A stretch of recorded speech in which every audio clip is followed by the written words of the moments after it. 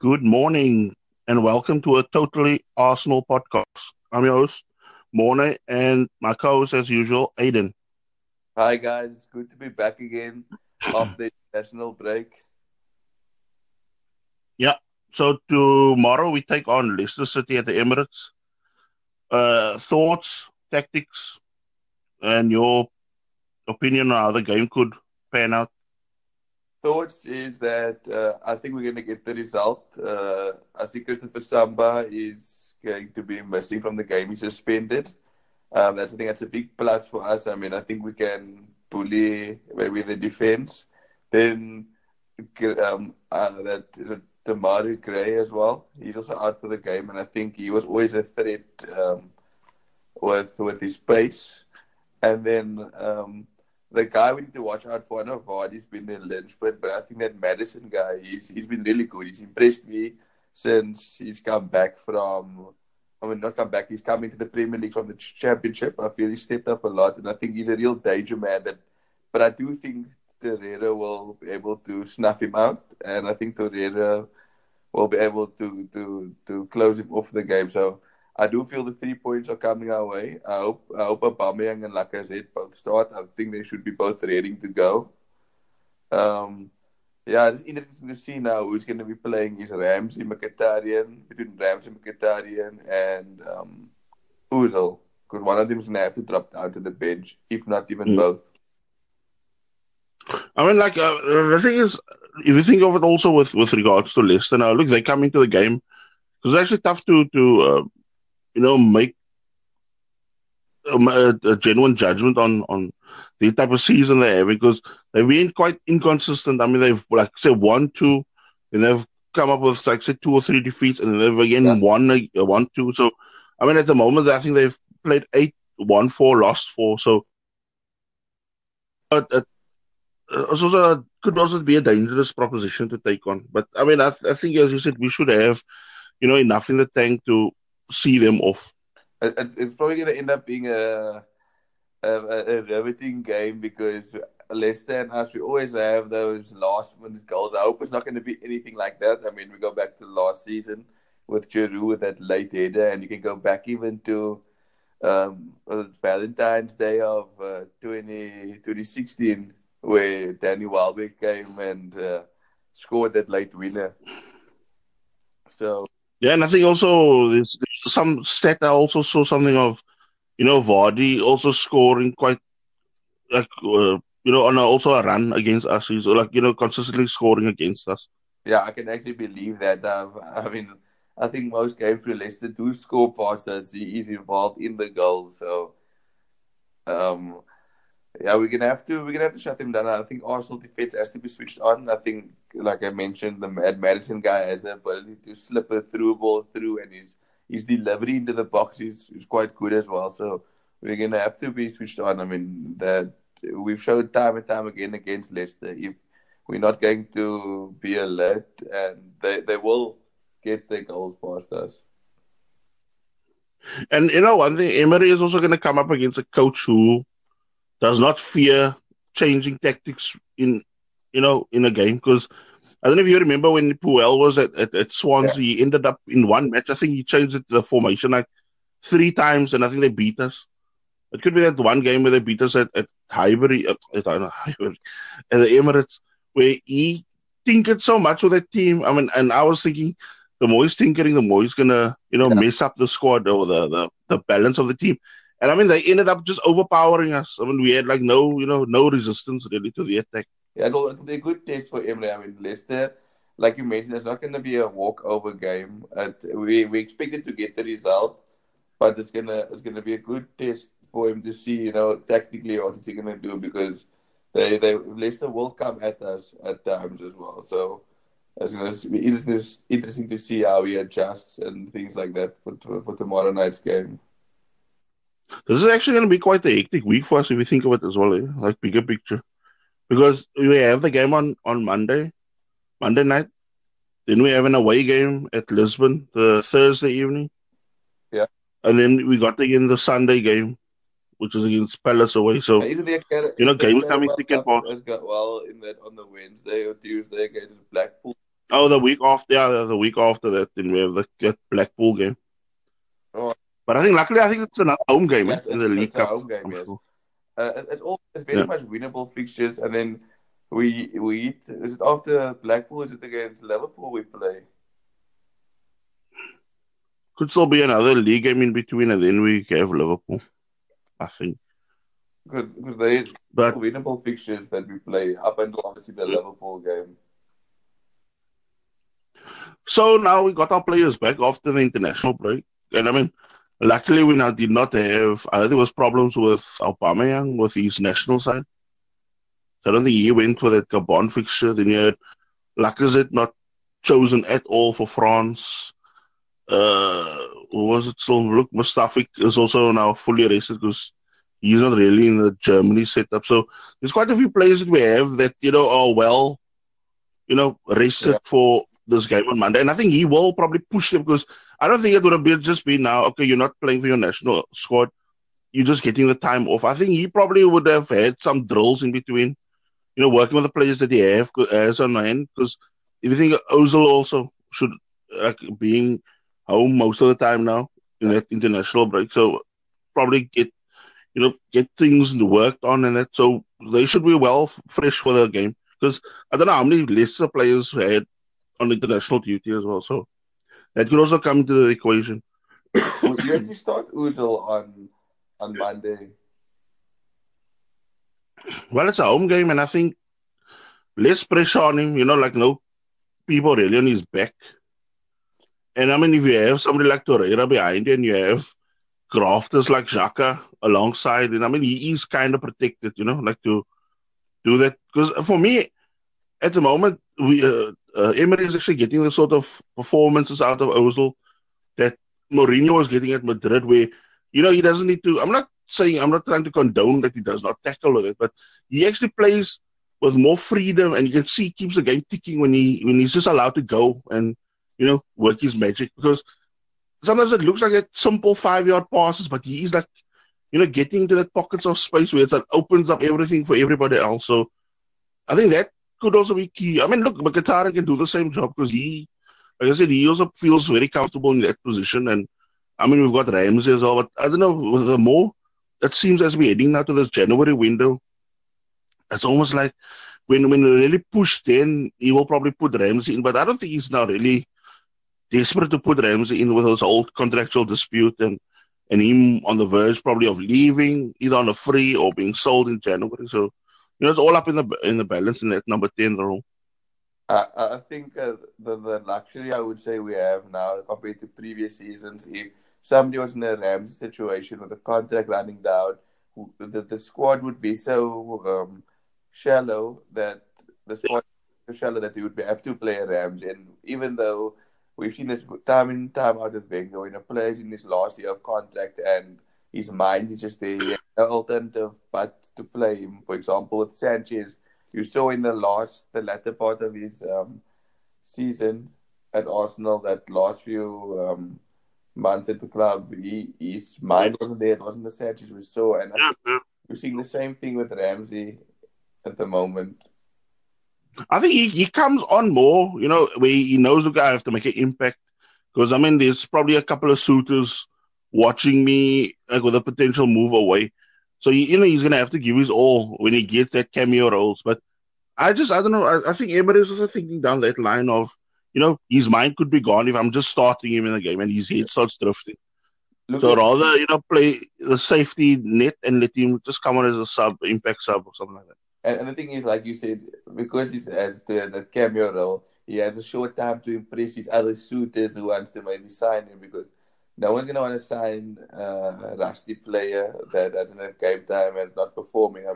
So quickly in the transfer market, players are coming and going. So if he obviously comes on for Arsenal, I think we can use him in that manner where he's going to almost have an audition for other clubs every time he comes on to play.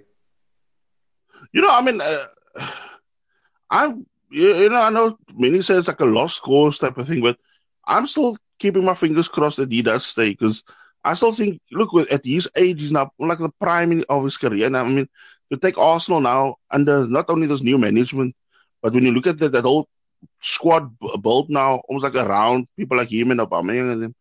You want him to, lead them on to another 2-3 years, and then, then maybe let him then go if he wants to, complete his career where he like, maybe wants to go back to Wales or try maybe MLS for a few seasons, something like. But just for me, I just think we must get this few years from him, like 3 years or so from him, for us in our colours, and not because I know Man United are sniffing as well. I mean, I would not want to really sell him to any English team. I would rather let him go either to Italy with Gazidis there at Milan, or just get him to PSG or Spain somewhere, something like that. Just get him far away from the club. I'm from the UK, because he's the type of player. I don't think he's like he got the mindset of Alexis, where you see him now, down and out now at Man United. I think he will, he will shine. It's almost like the way Van Persie did it at United in that one season. I think he still has one of those seasons in him. We can really make an impact on either us or whoever else he signs. Yeah, I think maybe before Emre, Ramsey was was stagnating at Arsenal. Like we had that one season of his, and then after that, it's like he just couldn't hit the ground running anymore. But I do think that Emre could bring the best out of him. I mean, we saw what he's doing to the rest of the squad, and it's clearly down to how the coach manages his players. I mean, we had the same bunch of players last season, but we couldn't buy a win away from home most of the time. And look at that now. One thing I also noticed, sorry to interrupt you there, but one thing I also noticed, Emery knows like when they hit at certain points, like, I'm not going to let you, like Wenger used to always talk about that thing of not hitting the red zone and stuff like that.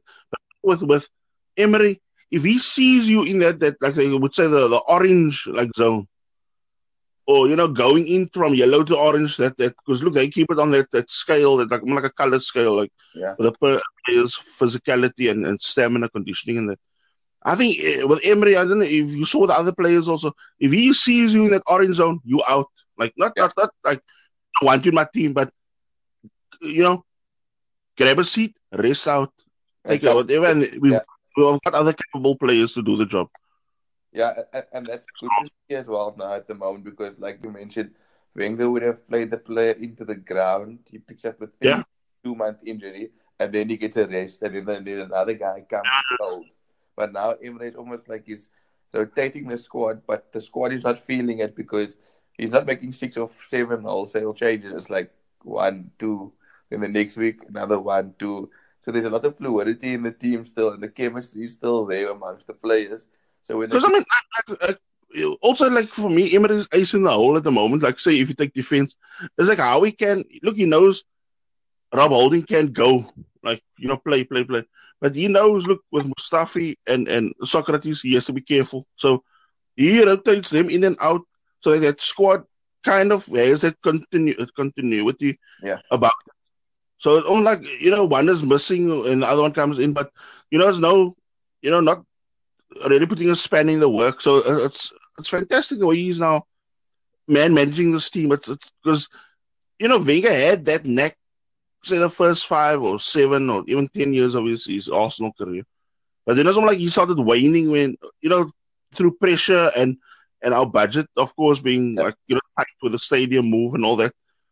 But now you can see when somebody now is in, like he's all settled in and whatever. Now you have a guy that can now, manage perfect almost, because I mean he is managing this team perfect, because he is the way that team gets, if he sees Monreal is on to get into the red zone, whatever, there Kolasinac comes in, or Bellerin gets his rest now for the midweek games when it comes to the cup and that. But other than that, it's like he's just keeping that machine going and rolling forward like that. And I like that. I think as well we have a lot of competition for places. I mean, now there is literally almost 2 players for every position, and not just like a player to fill the position, like a quality replacement. I mean, you look at our goalkeeper, there's 2 like world-class keepers.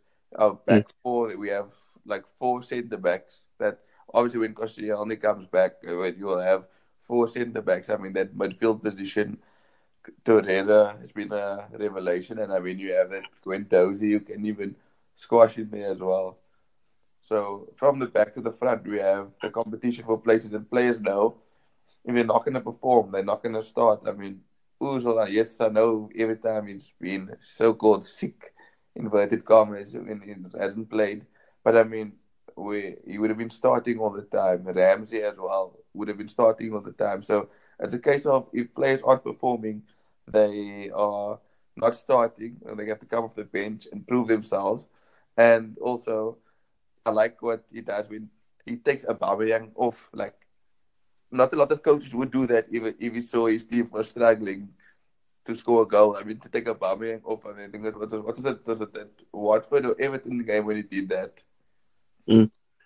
But with regards to now, back to that international talk as well, I think the only guy that has come off somewhat with a knock is Socrates, but Emery said he'll see it now out how it goes the weekend if they do not training sessions or like a slight medical checkup on him. But he could or could not play now the Monday. But now, other than that, all the rest have come back from international duty like unscathed. So, touch wood. Hopefully, that's a good omen for us. Also now for that takes us again to mid-November when there's again another international break. I see Liverpool came off quite bad with losing. I think it was Sadio Mane. So it was good that we normally were victims to players being injured over the international break. Yeah. Oh, another good news I saw is that Koscielny now has started full training again with the first team. I mean, he's still, probably a good few months off even getting into the team or even a bench slot. But, I mean, just to see him, doing actual tougher physical training, because early on he was actually just doing running because he had to now start, walking again. Since that Achilles injury is quite a bad injury to have. So, he got through that. He got through the running phase, the stamina phase, and now he's on to work now on the match conditioning. So that's it'll be good to have him back. I think we need to maybe use him as our City uses the Vincent Company, where you don't play him every single week. You're just playing him in games where you feel he's needed, so we don't have the same issue again. Because obviously it's going to be probably a recurring thing with his Achilles. Because one thing when you look at somebody like Koscielny, like stature in the team, and then say somebody like Socrates, you can see the two of them are guys that have either been captain or have captain side, so they know how to marshal the defense and organize a team in general. So even when Koscielny comes back, you do know that the team is in good hands, having either one of the two waiting in the wings, and look Mustafi, as much as he's now, sometimes he makes me pull my hair out with some of his decision making. But at the moment, I mean, it's like Rob Holding is keeping his head, on the game, which is actually weird from a guy in his early 20s, almost like commanding a experienced international centre back. So, I mean, I just hope that also keeps going. I know people made fun of this back in the when we just signed him, and I don't also jump the gun, but with all the people that Holding is learning and around, I mean, I think he could be maybe a future club captain like a Tony Adams like at Arsenal actually. If he goes, things have really made made a big turnaround in his career. If you think that we were on the verge of either like selling him, I don't know if you remember that April and May of this year, there was actually talk of when it comes this transformation, he would get the cut, Callum James would get the cut completely, and I mean probably either season-long loan with a possibility of a transfer away, and then of course, like after Chambers went to Fulham for that loan deal, then it was down to Chambers, and I thought it was, oh gosh, the trigger's gonna come down on him, and then I think after that Freiburg defender that fell through. It was almost like Emery and then probably thought, let's cut our losses, let's make use of what we have. And I mean, he has repaid the manager tenfold. Because I honestly, when I look at him now, I don't recognize that holding of, like, say, half a year or a year ago. That nervy, clumsy, sometimes reckless with passing. Now he looks more. I don't know. Maybe it could even be the way the training is going. If you think of that Camacho guy, the assistant, or Casero, whatever his name is, the way that guy is keeping, the guys on point. So you actually see a more confident, and then I actually feel more comfortable now watching, because I used to always, I have one hand over my eye when holding is playing, and now I feel more confident seeing him now playing. But I think it comes down to coaching and training methods, I think, because, you would see Arsenal players making the same mistake week in, week out. I don't know. Remember that, like I said, Torreira incident against Chelsea? We would see a lot of that happening. But, ever since that, Torreira doesn't just pass the ball like that. And people don't get caught in the ball as much as they were. So I think, remember, was it Xhaka's agent or someone's agent who said, Wenger doesn't, correct your mistakes that you make. It just keeps on going. Almost turns a blind eye to it. So, look, I don't know if you heard the story also. It is like a true thing, a true fact. That day when we played, it could be that one Europa League game away that we won that what was it, 3-0, something like that. Did you know Emery actually gave him that whole Friday and I think part of the Saturday off? He gave him was because normally, on a Friday, under the Wenger, in the Wenger era, it was even if you come home Friday morning, 3 a.m., they just shift the training for later that morning. And then everybody is back there again preparing for the Saturday or Sunday game, I should say. But he actually gave him the Friday off the minute they touched down, because look, they wanted to be back in London immediately after the game. So, it's almost charter the plane, get to London, and that's it, switch off. And then, it's just probably, I think they came just in the Saturday for the, almost tactical talk and light training. And look, you saw that sort of performance that you saw against Fulham on that Sunday, which was a ruthless performance. And teams normally are a bit leggy after European, so it's a good thing. And it's good that Emery is coming with his own ideas and philosophies. It's not sticking to the Wenger way of doing things. Some people like just carrying on the of the previous person, but it seems like he's coming in fresh with new ideas, new strategies, and a new philosophy as well. Like you said also that. One thing I also want to touch up as we now, so to round off this podcast, that other day I saw a comment by a former Sky Sports reporter. I think he's got his own blog, podcast, YouTube channel, Guillaume Balaguer. Yeah. He's always supposed to be like this La Liga expert. And what kind of annoyed me, and probably a lot of Arsenal fans as well, on his YouTube channel last week, I think you can still find it if you go on his channel, he made a remark of where he finds Arsenal lack for, going into this, even with this changes and that transition period. He says we don't have any match winners. And I was thinking to myself, you had in Liverpool fans, some Chelsea, and even the odd United fan coming in and saying, what is this guy talking about? Because if you take games like Watford, you take games like Newcastle, stuff like that, that is certain matches where we would have come unstuck. Things are not always going to be Hunky Dory against a top 3, top 4 side. Definitely. It comes down to, when how you can manage with these type of teams. Because if you think, I saw Klopp also giving an interview the other day where he said something what he can't figure out is how Liverpool can sometimes play a team in the top half of the park, and yet are struggling, or they get maybe points nicked off them from teams lower down. And it comes down to that is when your supposed, or Balaga's match winners, that's when they normally would pop up. And the sort of pressure we had to absorb in those various games, because I'm not saying we were fantastic, because there were a lot of games where we won and we kind of scraped through it. Yeah. But the tenacity shown by the players, like, we're not going to lose. We're going to try. Because for me, Cardiff was another game where I thought to myself, on another day, we're going to take that 2 points and go home. I also had that slight mindset because I was worried at one point. And I thought, maybe it is better just to go home with a point. You don't know how this thing is going to go because with this game being played like a basketball game, like you shoot, I shoot, you shoot, I shoot, I thought it's going to go very, very wrong for us. And then, like as it pops up with that goal, Yeah. and we saw things up there after. And I thought to myself, wow, we dodged the bullet. But now, almost like now you can actually see who the match winners are, whether they come from up front or whether they're going to give you that killer pass in midfield. But you can see they are guys that are not going to give up. They will try till the end.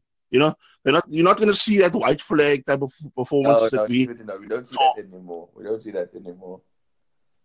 I mean, when we had perfect examples at Fulham game where we conceded and maybe another Arsenal team would have folded, but we came back second half and just carried on with our business. Because I think the competitiveness, you see, it comes from the training ground, and you see go back onto the football field in a serious, like, competitive match. And that sort of morale, I mean, it's almost like a brotherhood right now that you see in training. You have that little banter and things like that. But once that team gets put on that field, then you see that, that passion come out, that desire to want to drive home and get that win. Because sometimes there's like that, honestly, that Watford game was also a game where I thought, how are we going to... Look, I thought we could win this game through all that pressure Watford would buckle.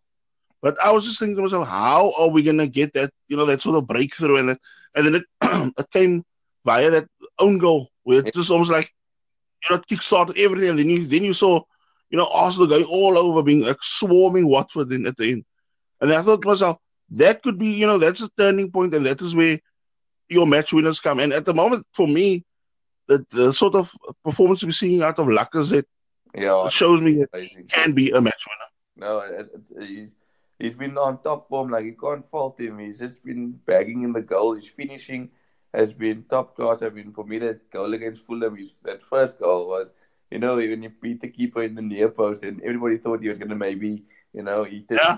Right, and just eyes were still going to the far post to see, like, where the ball. So for that, it speaks volumes. I mean, last season, I was very much against, like I said, wasn't impressed with him and stuff like that. But now it seems he's coming into his own very much. And I think it's also like, a poke in the eye for Deschamps also for overlooking him always at the moment. Well, it's a benefit for us, though. I mean, we have a fresh player who's going to be ready to go all the time. So I'm not complaining about that. Okay, so we will draw a line on that. Predictions for the game tomorrow? I will go 3-0 Arsenal. I'd go 3-1. So we'll say goodbye on that note. I hope you guys enjoy the rest of your weekend. Take care and bye. Cheers, guys. Hello, fellow Gooners from Icicle, Germany, and greetings to my co-host on the other side of the world, Aiden, in sunny South Africa. Guys, a warm 35 degrees from Cape Town over here. It's actually absolute belter. It's been 11 that we've won. It's really good to be a Goon at this point in time. Yeah, so we are going to touch on now the Monday night game that we were first previewing. It was, again, playing out as a tough game the first half against Leicester, who, as we said in the, pre-podcasting, Puel was in a set-up shop, almost like perfect against us, and almost like they went like for like with us for most of the game, even though they played like a 4-4-2. But, I mean, they were playing since the new Arsenal playing a high defensive line, Vardy and Iheanacho were just hanging in their own half and just waiting for Maddison to loft balls over into the Arsenal half, which of course they had the speed to run onto. But I mean, the likes of Leno and Socrates, they saw things off well in that first half, because I mean, it was a storm we had to weather. That Madison guy really gave us trouble. I felt that second half we really nullified him, and that's why eventually he got substituted. Yeah, because you must also remember at the moment we are playing a brand of football. I mean, I'm going to touch on it for the after the Lisbon game, but there is a new type of tactic that one pundit specifically has picked up on, and I'm going to go into in depth, like when we start talking about the Lisbon game. With regard to the Leicester game again, we went behind to Bellerin own goal. You know, almost like, I mean, in a way it was coming because the amount of pressure that they were, putting on us, we were buckling eventually because you can only, weather so much before something has to give. And through a bit of, lack of concentration, because if we look at the replay again, I think of the goal, you can see Lacazette loses Chilwell. And since Mkhitaryan was sucked into the middle of the park, it left Chilwell, acres of space to gun towards our box. And by the time Bellerin was sucked first to the middle, and then by the time he now realized, oh crap, I'm going to have a guy running on the overlap. By the time he pulled wide, all he could do was almost like just stick a foot out, and then he ended up just steering that, because it was actually a cross. It wasn't a shot. It was a cross or miss-hit shot maybe. But I mean, he then steered the ball past a flat-footed Leno, and I mean, we were 1-0 down, and you could sense, okay, the crowd were, wobbling a bit with that goal that we conceded. But that said, the team did not, put their head down, whatever. They got back up and started applying the pressure, because so after the 35th minute, you could see we were really cranking it up, the pressure and the intensity of the game. Well, there's two things I want to touch on, like both the pro and the con. I mean, the one thing about this Arsenal team at the moment, they're starting very slow games, and it's good we crank up the pressure, like, towards the end of the first half, and then second half done riot. But the problem comes to me is that when you're playing maybe a Liverpool, or you're playing a Man City, or even a Tottenham, you don't want to let him get in the game and get their rhythm going, because it can be a very tough game for Arsenal if they find themselves 2-0 down. It's not going to be easy to orchestrate a comeback like that. And that being said, another thing that I can say was a pro from Emre's side, the way he altered his tactics, like when he put Iwobi on the right side to almost nullify Chilwell, because second half you didn't even hear Chilwell's name at all anymore compared to the first half. And then that Xhaka at left back also was actually really good, because he played an absolute stunner actually. Yeah, because look, you could see in that, there were parts of that second half where you could see he was getting adventurous, going about, tempted to go, but, he slowly slotted in back into that left back position. But then with regards now to that first half still, again, we equalized with a fantastic Ozil goal, something that he started from the middle of the park, where interplay between him and Bellerin, and I mean, he got himself in the box and he just caressed it. And it the ball just kissed off the post and into the net. And I mean, it was like a perfect goal, because as Martin Tyler said, because we had him as the commentator, as he said, he knew the minute he stuck the ball, he was already wheeling off in celebration. Yeah. So he knew. Yeah, he was, yeah. I think that this performance, and in general, if you could sum up Unai Emery's night, it would be the perfect 10, because there was 10 in a row that night. And he finally played Ozil in the number 10 role as well, because he's always been playing Ozil, wide and stuff like that. But that's the first time he made Ozil almost like that number 10, and he actually was a linchpin in this game. I mean, for me, look, you not jumped in a way ahead of it, but what I wanted to say was the masterstroke was that substitution that he made, because, I mean, I didn't notice it at first, but when I was watching the Premier League show that was Lee Dixon and Matt Holland yesterday. Yeah, they were just discussing, when Doozy and Aubameyang came on for Lichtsteiner and Mkhitaryan, they said, that whole tactic was already prepared well in advance. That whole tactical switch, because they said if you watch it, that even the highlights package, I think you can watch. You can see Guendouzi the minute he runs onto the field. when Lichtsteiner comes off, Xhaka already without any conversation or normally a little gesture that Yeah. go in there or whatever. You just see Xhaka immediately go into that left back position. So you could see that was already pre-planned, that whole thing, the whole tactic now of playing like that. So, he slotted in there. And I mean, then you could already see one thing we could see now also Leicester were tiring, and I mean tiring badly. From that hour mark, you can actually see there's a point where Ozil starts getting time to put his foot on the ball Yeah. and look up. Guendouzi as well. And you could see slowly but surely, where Leicester were 1 minute, like first off doing all that, making it compact, pressing, stuff like that. All of a sudden there, it's like, they're giving them the ball. When it came to us attacking them in their box or around in their third, the minute they get the ball, they just booted it forward or booted it into touch. Because you could see every time that we were just coming wave upon wave, and you knew something was going to give. And look, it was almost like an Aubameyang blitz, because that first goal was almost like something that you would see on a TV game or something like that. Because Ozil gets the ball, Bellerin already knows, okay, that's going to be played into that space, that open space. Chilwell didn't even bother tracking, because I mean you could see he was totally switched off. And as you said, with that tactical change beforehand also, all of a sudden, Chilwell was not that threat anymore going forward, because almost like now he had to start sitting back. And when he had to defend, you could actually see he's also got holes in his game. And I mean, it was like a perfect, inch perfect pass. And I mean, it was a little dink pass, Kasper Schmeichel for that 2-1. And then, I mean, just when you think that, the crowd was already rocking, the players already playing with confidence. And then, leading up to that third goal, which was probably, for me, goal of the weekend. I mean, I'm sorry to be biased or whatever here, but no, I definitely could be content about one of the goals. I mean, goal of the weekend. You see that minute that ball leaves Leno's foot and that the way that movement starts, it's like watching.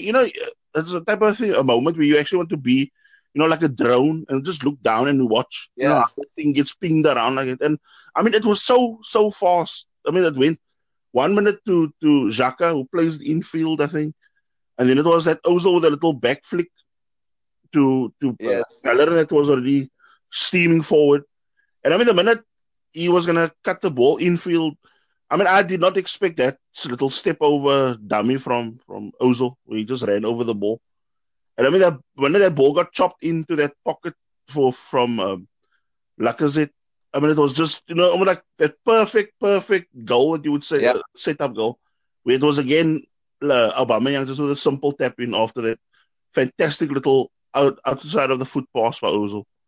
I think it's just the team is just on the same wavelength. Like, for this, the way that Lacazette knew that Ozil was going to leave the ball, and he knew exactly where to play the ball without even almost like having to hear anything. It was like a telepathic thing where everybody just knew where they were, and it's something that's been missing for Arsenal for a long time. Because and for those listeners also, if you want to get an idea of that goal that was scored, the third one especially, watch the Arsenal channel on YouTube.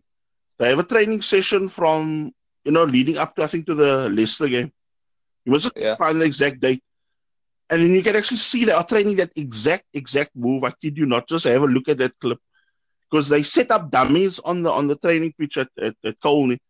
And you can actually see that little give and go passes just in that little in the penalty area, and you can see it plays out perfectly where it just gives that whoever's gonna score the simple tap in, because it's almost like the ball is always going to be spread left or right, and then a perfect 45 cross, and it just gets tapped in. One thing I like also of the Arsenal team at the moment is the depth and strength that's coming from the bench. I mean, Emre doesn't, how can I say, he doesn't care about your reputation. He'll put you on the bench, like the likes of Ramsey's, the likes of Aubameyang's. They are on the bench. Maybe like Emre, like he doesn't just put players in the positions wherever they feel because of who they are and like their stature or whatever. Because the likes of Wenger wouldn't have done and taken these bold risks that Emre is doing at the moment. I mean, what I'm actually enjoying to watch is this constant drive going forward. You get like Iwobi, Yes. gets the ball, turns, goes forward. Guendouzi or whatever, or I don't know, sometimes El Neni kind of still has that old brand of football anyway. You'll get the ball, but you don't have that confidence sometimes just to, that lung busting run forward and you'll stop and play like a little safe pass back. And I'm thinking to myself, just, get on that almost like that Emery bike and go forward. Because I mean, the faster we play, you can see that we put the fear of God into most of these guys, most of these teams that we play, especially the defenders, because they are not expecting those balls to be pinged around. And look, we've got actual like ballers in our team that can do that quick little triangle passes around you, or that give and go stuff, or that that little dink through the middle stuff like that. That is the brand of football, and that's where I worry about people, even like Mkhitaryan at times Yeah. or like El Nene, because you can actually see these things where I'm like they are not on that same page at the moment. Or I mean, I don't know how many scruffy passes I've seen in the last few matches where the Mkhitaryan comes on and you think, okay, I hope this guy, it pays off. But I don't know. At times it seems almost like that whole Alexis Mkhitaryan deal. I think it was like both parties somehow just got shortchanged in a way. I mean, I'm not trying Yeah. to I just want to slag him off now for that, but I don't know. It's like there's something that it does not, just run smoothly or gel in this team. I don't know. It's a tough. Yeah, I don't know. I don't think even Ozil can play in the same team. I don't know if it's just my personal thing. Like they I think they maybe they want to get in each other's way, but they'll never kind of almost both be on song together like that. So Yeah, and they both because soft players. one thing that I'm picking up is like Emery puts Mkhitaryan more as a winger, or Yeah, outside left, outside right. But it's like you can see that Mkhitaryan always has that urge to run to the middle, which of course clogs yeah, up everything. Like as you said now, where it's almost like they almost like in each other's way. So something's gonna have to give there. And I mean, I don't think Ozil at the moment is gonna be the guy that he drops. So he should either adapt his game right, or I don't know, he's gonna be at risk of being also slowly phased out, and then probably shown the door. Like if an offer comes in next summer, then they will probably think, okay, somebody like a natural winger for that position. Then. yeah. You know one thing about Ozil, actually speaking about him, like under Emre now, these last few games now, he's working much harder off the ball. When we don't have when we lose possession, he's trying to put in tackles. And I mean, he was coming in from deep also. Like he comes and fetches the ball almost now as well. Like you saw in the Leicester game where he got the ball from deep for the third goal we scored. Yeah. It's like and he's also like making those late runs into the box. Like he's everywhere. Like now, I don't know what Emre told him, or I don't know if it's the protection of having Torreira behind him that he feels more safe, almost like a bodyguard guarding him, that he can just go and do what he must do. Okay, so now we're gonna now draw a line on that game. So we talk now about the Europa League's game at Sporting Sorry, Lisbon. I just want to congratulate you on your prediction as well. You did call it 3-1, and you were spot on. Thanks, bro. As Andrea said, now we were playing now Sporting Lisbon in the Europa League away. You unfortunately could not watch the game as you had other commitments, I think football-wise. Yeah, football commitments, yeah. Yeah. So it was a good game. I mean, what in a way stood out. I mean, in a way it was kind of sly of Lisbon. They set up their squad like on when they have to met and their sheets to UEFA. It's like 4-3-3. And the more I was watching that game, because they've got the guy at left back. Okay, I know some of those numbers mean nothing in today's football, but they had a guy like a number 9. He played, I think, at the World Cup. Could be for one of the South American countries. Can't think now of which one. Acuna. Could be even Uruguay. Could be Mexico. I'm not sure. And he was playing, or he's registered on that thing as a left back in that 4-4 or 4-3-3. Yeah. And I was watching that game. You could see Porto were playing not Porto, Lisbon were playing a game, a formation, something like 2-5-3. Because that Acuna guy was playing so far up, you can't even say it was really a left back. Yeah. He was, looking more like a, wingback type.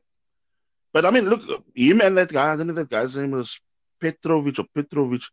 So the right back, Lisbon's right back, they were so quick going back and back in attack or going to defend or Yeah. whatever. So they could make up that the four again in defense. But for most of that game, especially first half, when they went out, because they also had us on the ropes quite a bit. They had like just that Coates that used to play for Liverpool. They had him as a centre back, and they had another guy, Pinto, and they were almost like just like a two-man wall, and they were just sitting all time in their half, and like the rest of the team were just almost like flooding us. And I thought to myself, look, there's also only so much we can handle. Something's gonna also give if we're not gonna Yeah. hold on. Look, there were a lot of close calls in that game also where Socrates could have been sent for a professional foul because he was, clearly tugging the guy back. Rob Holding again. I mean, we didn't touch on it in that Leicester review, but Yeah. Holding again, had his hand in a weird position where the ball smacked his hand. Could have given away a penalty. Even could have been a red as well there. So, we also rode our luck in that first half. But then you could see as the the second half wore on, that, the same way, and that is now where I'm going to touch on what that Matt Holland said with regards to the Emery tactics. He showed a list of the last, I think, Premier League games, and it could be even 6 or 7 games, and we go into that games every time 0-0, 1-1 type of thing. Yeah. And they show second half, Arsenal just roll over you. And like Lee Dixon first didn't say, oh yeah, like, it's, almost like just a rub of the mill type of thing. Or rub of the green, I should say. And Matt Holland said, nah, but he thinks Arsenal playing a type of tactic where for 10, 15 minutes, there, the ball is yours, attack us. Then after that, when you get to that 20, 30-minute mark or 35 minutes, then all of a sudden Arsenal start taking control of the game. And they don't attack, but they start knocking the ball around. So it's almost like, now you can start pressing us. You try getting this ball from us. And then you see that, that in the comfort zone where they lure 2 or 3 players onto them because they know they want to play a tight press game. Yeah. Lisbon. Leicester also wanted to do that same, tight press game. And then they just start knocking it. So it's almost like you got with the Leicester game, you had Vardy and Iheanacho pressing whole first off. I mean, they did play well. And then second off, when you ask anybody now, what did Iheanacho and Vardy do second off? Nothing. Because the tank was empty. They could do nothing anymore. They did not have anything. And the only attack that was coming was in midfield and stuff like that. So you had now the same thing play out there with Porto. Why do I keep on saying Porto? Lisbon. And you could see they were slowly being gassed out because that, especially that middle quarter of the game, they had nothing anymore because they were just, woofing forward and, waiting for, a misjudged pass or misheader or something like that. But I mean, we were like, sweeping up everything, that was coming our way. And I was just, yeah, go on. That's definitely a good point that you're mentioning of how you're saying Arsenal are like almost give the team the ball and they try to at least go in by halftime 0-0, 1-1, and they start steamrolling the team because I could be under correction, but I don't think we've led a game at halftime yet in terms of the Premier League. So yeah. So I mean, you could see, and through that when Welbeck scored that winning goal on 78 minutes, it was also through number one, lack of concentration and a lot of fatigue because that Coates is almost like he almost like half stood on the ball, and by the time Welbeck nicked it already off him, it was almost like he did not have the legs. I mean, he managed to get his balance back again, but he had no legs to really carry him, and that covering defender Pinto did not have the pace to turn up to catch up to Welbeck, and I mean he just smashed that ball between the keeper's legs for the winning goal. I mean, it was also a fantastic finish. Yeah, I saw the finish. It was very well taken. I think Welbeck's been doing well when called upon, actually. Yeah, because I mean, it's showing now how everybody is being, made part of the team. Not like, you remember under Wenger, it was almost like people were sulking on the bench, and then it's almost like when they come on, it's like, I don't really feel like this or whatever. But I mean, now it's like you get the guys, they come on, they do their business. I mean, I saw Ozil, when he realized at I think it was 10 or something minutes or 8 minutes to go, that he was not going to be subbed in for that last few minutes of the game, he was upset. And it tells you how eager they are now to play and want to be in. But I mean, that is where I really admire Emery because you can see he's keeping the squad ticking and going. And look, Exactly. now you know, Everybody's happy. now you know, yeah. Now you know on this like the Palace game again, you're gonna have Ozil in now. He's gonna want to prove something again. So look, I actually deserved, that little bit of a cameo there, or Lacazette that came on also with about 10 minutes ago. Yeah. He's probably gonna also want to put in a shift now. So you have that, look, you have that nice banter, training, and Yes. but you also have that little rivalry also. So it's all in all, it's like a this big pot. You're mixing all these personalities together, and it's all like benefiting the team now as a whole. And then when you get and you can see on Instagram even like the when they won that 11 in a row, everybody's posting about it. Even the guys who didn't play in the game. So it feels like it's their win. It's like our win, but it's not like just the guys that's playing in the Europa League squad. It's their win. Because that's what Wenger used to do. He used to have a Europa League squad, a Carabao Cup team, and this team. But now it's just one team. Everybody plays together. It's like there's no importance in like prioritization in competitions. It's like Europa League. This guys are the whole squad is gonna be there. The Carabao Cup, the whole squad's gonna be there. That's like the only thing I find annoying of I mean, as well as we're doing, is how the media are, really playing all this down. I mean, I'm not I'm not saying like some of them go, oh yeah, they're winning this, but it's not making them title contenders. Fine, we accept that, but it's not us talking about it. Because look, if you ask any Arsenal fan, like that's I'm like a realist. Yeah. They'll tell you straight. Our aim is to get in the Champions League. We see where we get to, like end of the season. We are not talking. I have not heard any Arsenal fan, and I mean I follow them on Twitter, Arsenal fans on Twitter, and I have some friends on Facebook, and none of us have spoken about, oh yeah, we're gonna go off and win the league. We're gonna go off and no, we are just being real about everything, taking every game as it comes, and I mean every game also comes with a different tactic, different game plan and whatever. And, us as fans are accepting it because we know we've got the new manager, not much as, of course, expecting that first season because, look, it was a whole, as you said, also with the whole transition and all that stuff.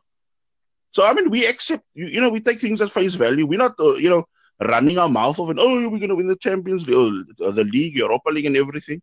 We just take it game by game. And I think, like, when you hear people that are, like, commentators or pundits that are kind of biased to, the old teams and stuff like that. I think, almost like subconsciously, they are a bit nervous because you look at any of the other teams, how many are on a win streak like this? Honestly, I'm still being real about it. I'm not saying, oh yeah, we're gonna win the league. I mean, for me, top 4 would be actually a bonus for now. I mean, anything else is a bonus. But I mean, for now, that now is like what we should gun for the top 4. And, people are not, almost like, oh yeah, Leicester's like not a strong for this. And yet, when Liverpool, can you please explain to me what makes Liverpool championship material if they're winning like 1-0 at Huddersfield away, and we just wipe the floor with some other teams like away from home? And what? It's a different story. It's always the case with Arsenal. They'll say, we're not beating the big teams now. Like, we're not beating the smaller teams. Now we're beating the smaller teams. It's, they've only played the smaller teams. But you still have to get the job done. And okay, do you remember? I don't know if it was like, it could be 7, 8, or even 10 years ago. Do you remember also? There was a time where, I'm not sure if it was Liverpool or United or somebody, but they lost against all the top 3. And they ended up United. It was United, they won the league. Yeah, and then they ended up, as long as you finish, look, at the end of the day, you have to see if you get the points against, whether it's mid-table or lower teams, and that's what they did. They might have lost to the big guns and whatever, and they ended up winning it without beating a big team. So, how does that... If I'm watching you, I'll be happy if Arsenal lose to Liverpool but go on another 12-game winning run. Because look, the next few games are going to be tough for us, no doubt. Yeah, but I think Palace away is also not going to be the easiest of fixtures. Salah's Park hasn't been good to us. Yeah, but from what I look at the moment, this season, what I've been again going on, I've been actually checking teams' progression from the actual season, and they are again the problem that they have. Look, we said Leicester were inconsistent. I guess Yeah. won 4, lost 4 at the time before they played us. With Palace again, they are struggling to score goals at home again. Now the pressure's also on them. Can they not do it? And look, we know again we're gonna face again a storm on like tomorrow. So Yeah. we're gonna probably have to weather the likes of Zaha and Townsend. But then I think after that, you nullify them again. Then it's again open season on that midfield and the open season on the defense as well to have a right go at them. And I mean, if we're gonna turn on the pace again like we did against Fulham, and look, that was not a typical away performance. That was now ruthless. Yeah. So I mean, they could also set themselves up for something if we play them. Would you go Aubameyang and Lacazette both on the pitch on Sunday? I would, but I don't think he's gonna. I don't think, because at the moment he's very happy letting Auba come on like with half an hour to go, because he's scared. If you see Aubameyang's stats with that substitution things, he comes on, how many goals he scored from as a sub. He's got a lot in the bag. What is it exactly? I think he's got now, what was it, 2, 4, could be 5 in 5 in about 65 or 85 minutes of play as a sub. That's actually for those Arsenal fans who are sad about losing Sanchez. Sanchez only has 3 Premier League goals, and Aubameyang has done more than that coming off the bench. Yeah, it's scary. So we think now tomorrow, hopefully, another 3 points in the bag. I'm not saying it's going to be easy. It's going to be tough probably again, especially the way we play. But I hope we take that 3 points, and then next up is in the Blackpool game in the Carabao Cup. So I hope you guys all have a good weekend, and hope you enjoy the rugby later on, Aiden. Okay, thanks. Yeah, it's going to be mad at Newlands. But before we go, prediction for the game. Let's see if we can get to the game. No Arsenal. I'm also going for 2-0, actually. Okay. Take care. Okay. Hope you guys, fellow Gooners, have a great weekend. Bye.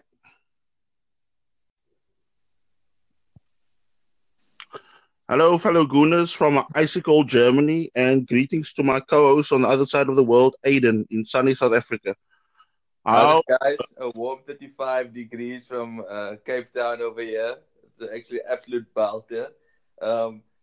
It's been 11 that we've won. It's really good to be a Gooner at this point in time.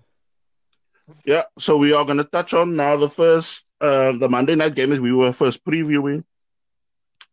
It was, again, playing out as a tough game the first half against Leicester, who, as we said in the, pre-podcasting, Puel was in a set-up shop, almost like perfect against us, and almost like they went like for like with us for most of the game, even though they played like a 4-4-2. But, I mean, they were playing since the new Arsenal playing a high defensive line, Vardy and Iheanacho were just hanging in their own half and just waiting for Maddison to loft balls over into the Arsenal half, which, of course, they had the speed to run onto. But, I mean, the likes of Leno and Socrates, Mustafi, sorry, they saw things off well in that first half, because, I mean, it was a storm we had to weather. That Maddison guy really gave us trouble. I felt that second half we really nullified him, and that's why eventually he got substituted. Yeah, because you must also remember, at the moment we are playing a brand of football. I mean, I'm going to touch on it after the Lisbon game, but there is a new type of tactic that one pundit specifically has picked up on, and I'm going to go into in depth, like when we start talking about the Lisbon game. With regard to the Leicester game again, we went behind to ballot an own goal. Almost like, I mean, in a way it was coming, because the amount of pressure that they were, putting on us, we were buckling eventually because you can only, weather so much before something has to give. And through a bit of, lack of concentration, because if we look at the replay again, I think of the goal, you can see Lacazette loses Chilwell. And since Mkhitaryan was sucked into the middle of the park, it left Chilwell, acres of space to gun towards our box. And by the time Ballon was sucked first to the middle, and then by the time he now realized, oh crap, I'm gonna have a guy running on the overlap. By the time he pulled wide, all he could do was almost like just stick a foot out, and then he ended up just steering that, because it was actually a cross. It wasn't a shot. It was a cross or miss-hit shot maybe. But I mean, he then steered the ball past a flat-footed Leno, and I mean, we were 1-0 down, and you could sense, okay, the crowd were, wobbling a bit with that goal that we conceded. But that said, the team did not, put their head down, whatever. They got back up and started applying the pressure, because so after the 35th minute, you could see we were really cranking it up, the pressure and the intensity of the game. Oh, there's two things I want to touch on, like both a pro and a con. I mean, the one thing about this Arsenal team at the moment, they're starting very slow games, and it's good we crank up the pressure, like, towards the end of the first half, and then second half done right. But the problem comes to me is that when you're playing maybe a Liverpool, or you're playing a Man City, or even a Tottenham, you don't want to let them get in the game and get their rhythm going, because it can be a very tough game for Arsenal if they find themselves 2-0 down. It's not going to be easy to orchestrate a comeback like that. And that being said, another thing that I can say was a pro from Emre's side, the way he altered his tactics. Like when he put Iwobi on the right side to almost help to almost nullify Chilwell, because second half you didn't even hear Chilwell's name at all anymore compared to the first half. And then that Xhaka at left back also was actually really good, because he played an absolute stunner actually. Yeah, because look, you could see in that, there were parts of that second half where you could see he was getting adventurous, going about, tempted to go, but, he slowly slotted in back into that left back position. But then with regards now to that first half still, again, we equalized with a fantastic Ozil goal, something that he started from the middle of the park, where interplay between him and Bellerin, and I mean, he got himself in the box and he just caressed it. And it the ball just kissed off the post and into the net. And I mean, it was like a perfect goal, because as Martin Tyler said, because we had him as the commentator, as he said, he knew the minute he stuck the ball, he was already wheeling off in celebration. Yeah. So he knew. Yeah, he was. Yeah. I think that this performance, and in general, if you could sum up Unai Emery's night, it would be the perfect 10, because there was 10 in a row that night. And he finally played Ozil in the number 10 role as well, because he's always been playing Ozil, wide and stuff like that. But that's the first time he made Ozil almost like that number 10, and he actually was a linchpin in this game. I mean, for me, look, you not jumped in a way ahead of it, but what I wanted to say was the masterstroke was that substitution that he made, because, I mean, I didn't notice it at first, but when I was watching the Premier League show that was Lee Dixon and Matt Holland the other yesterday, they were just discussing, when Doozy and Aubameyang came on for Lichtsteiner and Mkhitaryan, they said, that whole tactic was already prepared well in advance, that whole tactical switch, because they said if you watch it, that even the highlights package, I think you can watch, you can see Guendouzi, the minute he runs onto the field, when Lichtsteiner comes off, Xhaka already, without any conversation or, normally a little gesture that, go in there or whatever, you just see Xhaka immediately go into that left back position. So you could see that was already pre-planned, that whole thing, the whole tactic now of playing like that. So, he slotted in there. And I mean, then you could already see one thing we could see now also, Leicester were tiring, and I mean, tiring badly. From that hour mark, you can actually see there's a point where Ozil starts getting time to put his foot on the ball and look up. Guendouzi as well. And you could see slowly but surely where Leicester were 1 minute, like first off doing all that, making it compact, pressing, stuff like Yeah. that. All of a sudden, there it's like, they're giving them the ball. When it came to us attacking them in their box or around in their third, the minute they get the ball, they just booted it forward or booted it into touch. Because you could see every time that we were just coming wave upon wave, and you knew something was going to give. And look, it was almost like an Aubameyang blitz, because Yes. that first goal was almost like something that you would see on a TV game or something like that. Because Ozil gets the ball, Bellerin already knows, okay, that's going to be played into that space, that open space. Chilwell didn't even bother tracking, because you could see he was totally switched off. And as you said, with that tactical change beforehand also, all of a sudden, Chilwell was not that threat anymore going forward, because almost like now he had to start sitting back. And when he had to defend, you could actually see he's also got holes in his game. And it was like a perfect, inch perfect pass. And it was like a little dink pass, Kasper Schmeichel, for that 2-1. And then, just when you think that, the crowd was already rocking, the players already playing with confidence. And then, leading up to that third goal, which was probably, for me, goal of the weekend. I'm sorry to be biased or whatever here, but no, I definitely could be content about one of the goals of the season. Goal of the weekend. You see that minute that ball leaves Leno's foot and the way that movement starts, it's like watching, it's a type of thing, a moment where you actually want to be, like a drone and just look down and watch. Yeah. The thing gets pinged around like it. And it was so fast. It went 1 minute to Xhaka, who plays the infield, I think.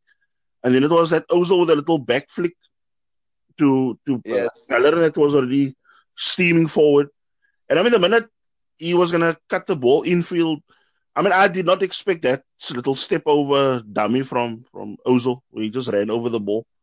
And that when that ball got chopped into that pocket from Lacazette, it was just, like that perfect goal that you would say, set up goal, where it was again Aubameyang just with a simple tap in after that fantastic little outside of the foot pass by Ozil. I think it's just the team just on the same wavelength. Like, for this the way that Lacazette knew that Ozil was going to leave the ball, and he knew exactly where to play the ball without even almost like having to hear anything. It was like it was a telepathic thing where everybody just knew where they were, and something that's been missing for Arsenal for a long time. Because and for those listeners also, if you want to get an idea of that goal that was scored, the third one especially, watch the Arsenal channel on YouTube. They have a training session from leading up to, I think, to the Leicester game. You must just find the exact date. And then you can actually see they are training that exact move. I kid you not. Just have a look at that clip. Because they set up dummies on the training pitch at Colney. And you can actually see that little give and go passes just in that little in the penalty area. And you can see it plays out perfectly where it just gives that whoever's gonna score the simple tap in, because it's almost like the ball is always going to be spread left or right, and then a perfect 45 cross, and it just gets tapped in. One thing I like also of the Arsenal team at the moment, it's the depth and strength that's coming from the bench. Emery doesn't, he doesn't care about your reputation. He'll put you on the bench, like the likes of Ramsey, the likes of Aubameyang. They are on the bench. Maybe like Emery, like he doesn't just put players in the positions wherever they feel because of who they are and like their stature or whatever. Because the likes of Wenger wouldn't have done and taken these bold risks that Emery is doing at the moment. What I'm actually enjoying to watch is this constant drive going forward. You get like Iwobi gets the ball, turns, goes forward. Guendouzi or whatever, or I don't know, sometimes El Neni kind of still has that old brand of football anyway. You'll get the ball, but you don't have that confidence sometimes just to, that lung busting run forward, and you'll stop and play like a little safe pass back. And I'm thinking to myself, just, get on that almost like that Emery bike and go forward, because the faster we play, you can see that we put the fear of God into most of these guys, most of these teams that we play, especially the defenders, because they are not expecting those balls to be pinged around. And look, we've got actual ballers in our team that can, do that quick little triangle passes around you, or that give and go stuff, or that that little dink through the middle stuff like that. That is the brand of football, and that's where I worry about people, even like Mkhitaryan at times, Yeah. or like El Neni, because you can actually see these things where it's like they are not on that same page at the moment. Or I mean, I don't know how many scruffy passes I've seen in the last few matches where Mkhitaryan comes on and you think, okay, I hope this guy, it pays off. But I don't know, at times it seems almost like that whole Alexis Mkhitaryan deal, I think it was like both parties somehow just got shortchanged in a way. I mean, I'm not trying to Yeah. I just want to slag him off now for that, but I don't know. It's like there's something that it does not, just run smoothly or gel in this team. I don't know. It's a I, tough, I, tough. I, I don't know. I don't think him and Ozil can play in the same team. I don't know if it's just my personal thing. Like they I think they maybe they won't say get in each other's way, but they'll never kind of almost both be on song together like that. So Yeah, and they both because soft players. one thing that I'm picking up is like Emery puts Mkhitaryan more as a winger, or Yeah. outside left or outside right. But it's like you can see that Mkhitaryan always has that urge to run to the middle, which of course clogs Yeah. up everything. Like, as you said now, where it's almost like they almost like in each other's way. So something's gonna have to give there. And I mean, I don't think Ozil at the moment is gonna be the guy that he drops. So he should either adapt his game right, or I don't know, he's gonna be at risk of being also slowly phased out, and then probably shown the door. Like, if an offer comes in next summer, then they will probably think, okay, somebody, like a natural winger for that position. Then. Yeah. You know, one thing about Ozil, actually speaking about him, like under Emre now, these last few games now, he's working much harder off the ball. When we don't have when we lose possession, he's trying to put in tackles. And I mean, he was coming in from deep also. Like he comes and fetches the ball almost now as well. Like you saw in the Leicester game where he got the ball from deep for the third goal we scored.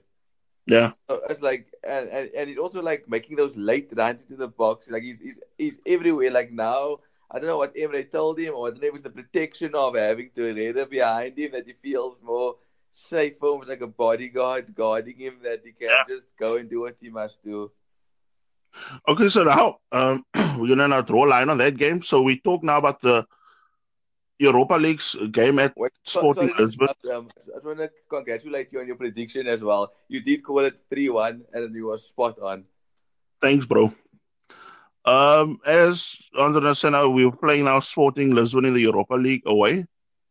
You unfortunately could not watch the game as you had other commitments, I think football-wise. Yeah, football commitments, yeah. Yeah, so it was a good game. I mean, what in a way stood out. I mean, in a way, it was kind of sly of Lisbon. They set up their squad like on, when they have to match, I need their sheets to UEFA. It's like 4-3-3. And the more I was watching that game, because they've got the guy at left back. Okay, I know some of those numbers mean nothing in today's football. But they had a guy like a number 9. He played, I think, at the World Cup.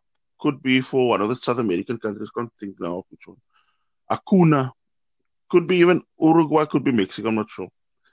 And he was playing, or he's registered on that thing as a left back in that 4-3-3. Yeah. And I was watching that game. You could see Porto were playing not Porto, Lisbon were playing a formation, something like 2-5-3. Because that Acuna guy was playing so far up, you can't even say it was really a left back. Yeah. He was, looking more like a, wing back type. But I mean, look, him and that guy, I don't know if that guy's name was Petrovic. So the right back, Lisbon's right back, they were so quick going back and back in attack or going to defend and whatever. So they could make up that the 4 again in defense. But for most of that game, especially first half, when they went out, because they also had us on the ropes quite a bit. They had like just that Coates that used to play for Liverpool. They had him as a centre back, and they had another guy, Pinto, and they were almost like a 2-man wall, and they were just sitting all time in their half, and like the rest of the team were just almost like flooding us. And, I thought to myself, look, there's also only so much we can handle. Something's going to also give if we're not going to Yeah. hold up. Look, there were a lot of close calls in that game also where Socrates could have been sent for a professional foul because he was, clearly tugging the guy back. Rob Holding, again, we didn't touch on it in that Leicester review, but Holding, again, had his hand in a weird position where the ball smacked his hand, could have given away a penalty, even could have been a red as well there. So, we also rode our luck in that first half. But then you could see as the the second half wore on, that, the same way, and that is now where I'm going to touch on what that Matt Holland said with regards to the Emery tactics. He showed a list of the last, I think, Premier League games, and there could be even 6 or 7 games, and we go into that games every time 0-0, 1-1 type of thing. Yeah. And they show second half, Arsenal just roll over you. And like Lee Dixon first didn't say, oh yeah, like, it's, almost like just a rub of the mill type of thing. Or rub of the green, I should say. And Matt Holland said, but he thinks Arsenal playing a type of tactic where for 10, 15 minutes, there, the ball is yours, attack us. Then after that, when you get to that 20, 30 minute mark or 35 minutes, then all of a sudden Arsenal start taking control of the game. And they don't attack, but they start knocking the ball around. So it's almost like, now you can start pressing us. You try getting this ball from us. And then you see that, that in the comfort zone where they lure 2 or 3 players onto them because they know they want to play a tight press game. Yeah. Leicester also wanted to do that same, tight press game. And then they just start knocking it. So it's almost like you've got with the Leicester game, you had Vardy and Iheanacho pressing whole first off. They did play well. And then second half, when you ask anybody now, what did Iheanacho and Vardy do second half? Nothing. Because the tank was empty. They could do nothing anymore. They did not have anything. And the only attack that was coming was in midfield and stuff like that. So you had now the same thing play out there with Porto. Why do I keep on saying Porto? Lisbon. And you could see they were slowly being gassed out because especially that middle quarter of the game, they had nothing anymore because they were just, hoofing forward and, waiting for, a misjudged pass or misheader or something like that. But we were like, sweeping up everything, that was coming our way. And I was just, yeah, go on. That's definitely a good point that you're mentioning of how you're saying Arsenal are like almost give the team the ball and they try to at least go in by halftime 0-0, 1-1, and they start steamrolling the team because I could be under correction, but I don't think we've led a game at halftime yet in terms of the Premier League anymore. So yeah.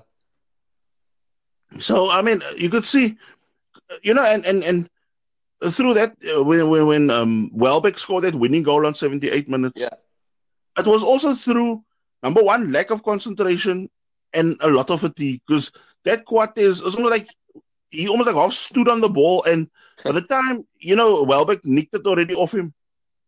It was almost like he did not have the legs. He managed to get his balance back again, but he had no legs to really carry him, and that covering defender Pinto did not have the pace to turn up to catch up to Welbeck, and he just smashed that ball between the keeper's legs for the winning goal. It was also a fantastic finish.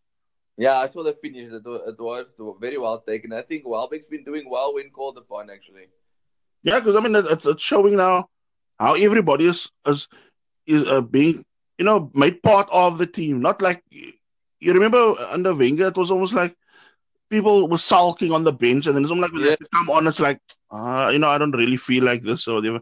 But now it's like you get the guys, they come on, they do their business. I saw Ozil when he realized at I think it was 10 or something minutes or 8 minutes to go that he was not going to be subbed in for that last few minutes of the game. He was upset. And it tells you how eager they are now to play and want to be in. But that is where I really admire Emery because you can see he's keeping the squad ticking and going. And exactly. Now everybody's happy. Now on this like the Palace game again, you're gonna have Ozil in now. He's gonna want to prove something again. So look, I actually deserved that little bit of a cameo there, or Lacazette that came on also with about 10 minutes ago. Yeah. He's probably gonna also want to put in a shift now. So you have that, look, you have that nice banter training, and Yes. but you also have that little rivalry also. So, it's all in all, it's like a this big pot. You're mixing all these personalities together, and it's almost like benefiting the team now as a whole. And then when you get No, and you can see on Instagram even like the when they won that 11 in a row, everybody's posting about it. Even the guys who didn't play in the game, so it feels like it's their win. It's like our win, but it's not like just the guys that's playing in the Europa League squad. It's their win. Because that's what Wenger used to do. He used to have a Europa League squad, a Carabao Cup team, and this team. But now it's just one team. Everybody plays together. It's like there's no importance in like prioritization in competitions. It's like Europa League, those guys are the whole squad is going to be there. The Carabao Cup, the whole squad is going to be there. That's like the only thing I find annoying I mean, as well as we're doing, is how the media are, really playing all this down. I mean, I'm not, I'm not saying, because some of them go, oh yeah, they're winning this, but it's not making them title contenders. Fine, we accept that, but it's not us talking about it. Because look, if you ask any Arsenal fan, like that's I'm like a realist. Yeah, He'll tell you straight. Our aim is to get in the Champions League. We see where we get to, like end of the season. We are not talking. I have not heard any Arsenal fan, and I mean I follow them on Twitter, Arsenal fans on Twitter, and I have some friends on Facebook, and none of us have spoken about, oh yeah, we're gonna go off and win the league. We're gonna go off and no, we are just being real about everything, taking every game as it comes, and I mean every game also comes with a different tactic, different game plan, and whatever. And us as fans are accepting it because we know we've got a new manager. Not much as of course expecting that first season because look, it was a whole, as you said, also with the whole transition and all that stuff. So, I mean, we accept, we take things at face value. We're not, running our mouth off and, we're going to win the Champions League, or the League, Europa League and everything. We just take it game by game. And I think, like, when you hear people that are, like, commentators or pundits that are kind of biased to, their old teams and stuff like that, I think, almost like subconsciously, they are a bit nervous because you look at any of the other teams, how many are on a win streak like this? Honestly. I'm still being real about it. I'm not saying, oh yeah, we're gonna win the league. I mean, for me, top 4 would be actually a bonus for now. I mean, anything else is a bonus. But I mean, for now, that now is like what we should gun for the top 4. And, people on us, almost like, oh yeah, Leicester's like not a strong for this, and yet when Liverpool, can you please explain to me? What makes Liverpool championship material if they're winning like 1-0 at Huddersfield away and we just wipe the floor with some other teams like away from home? And what? It's a different story. It's always the case with Arsenal. They'll say we're not beating the big teams now, we're not beating the smaller teams now. We're beating the smaller teams. They've only played the smaller teams, but you still have to get the job done. And okay, do you remember? I don't know if it was like, it could be 7, 8, or even 10 years ago. Do you remember also? There was a time where, I'm not sure if it was Liverpool or United or somebody, but they lost against all the top 3. And it was United. It was United and they won the league. Yeah, and then they ended up, as long as you finish, look, at the end of the day, you have to see if you get the points against, whether it's mid-table or lower teams, and that's what they did. They might have lost to the big guns and whatever, and they ended up winning it without beating a big team. So, how does that? If I'm watching you, I'll be happy if Arsenal lose to Liverpool but go on another 12-game winning run. Because look, the next few games are going to be tough for us, no doubt. Yeah, but I think Palace away is also not going to be the easiest of fixtures. Selhurst Park hasn't been good to us.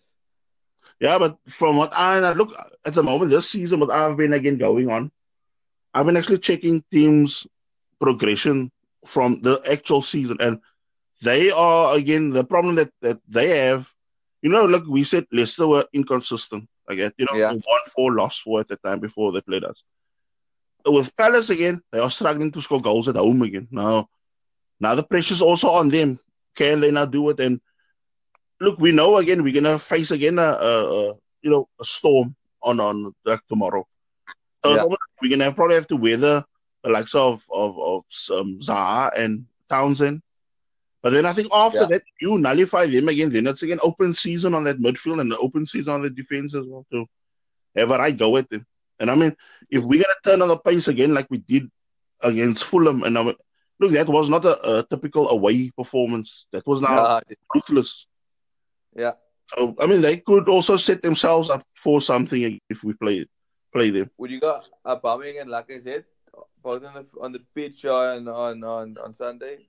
I would, but I don't think he's gonna. I don't think because at the moment he's very happy letting Auba come on like with half an hour to go because he's scared. You see Aubameyang's stats with that substitution things. He comes on, how many goals he scored from as a sub. He's got a lot in the bag. What's it exactly? I think he's got now. What was it? 2, 4, could be 5 in 5 in about 65 or 85 minutes of play as a sub. Yeah. As a sub. That's actually for those Arsenal fans who are sad about losing Sanchez. Sanchez only has 3 Premier League goals, and Aubameyang has done more than that coming off the bench. Yeah, it's scary. So we think now tomorrow, hopefully, another 3 points in the bag. I'm not saying it's going to be easy. It's going to be tough probably again, especially the way we play. But I hope we take that 3 points, and then next up is in the Blackpool game in the Carabao Cup. So I hope you guys all have a good weekend, and hope you enjoy the rugby later on, Aiden. Okay, thanks. Yeah, it's going to be mad at Newlands. But before we go, prediction for the game. Let's see if we can get it again. No Arsenal. I'm also going for 2-0, actually. Okay. Take care. Okay. Hope you guys, fellow Gooners, have a great weekend. Bye. The podcast you just heard was published with Anchor. Got something you want to say to the creator of this show? Send them a voice message using the Anchor app, free for iOS and Android.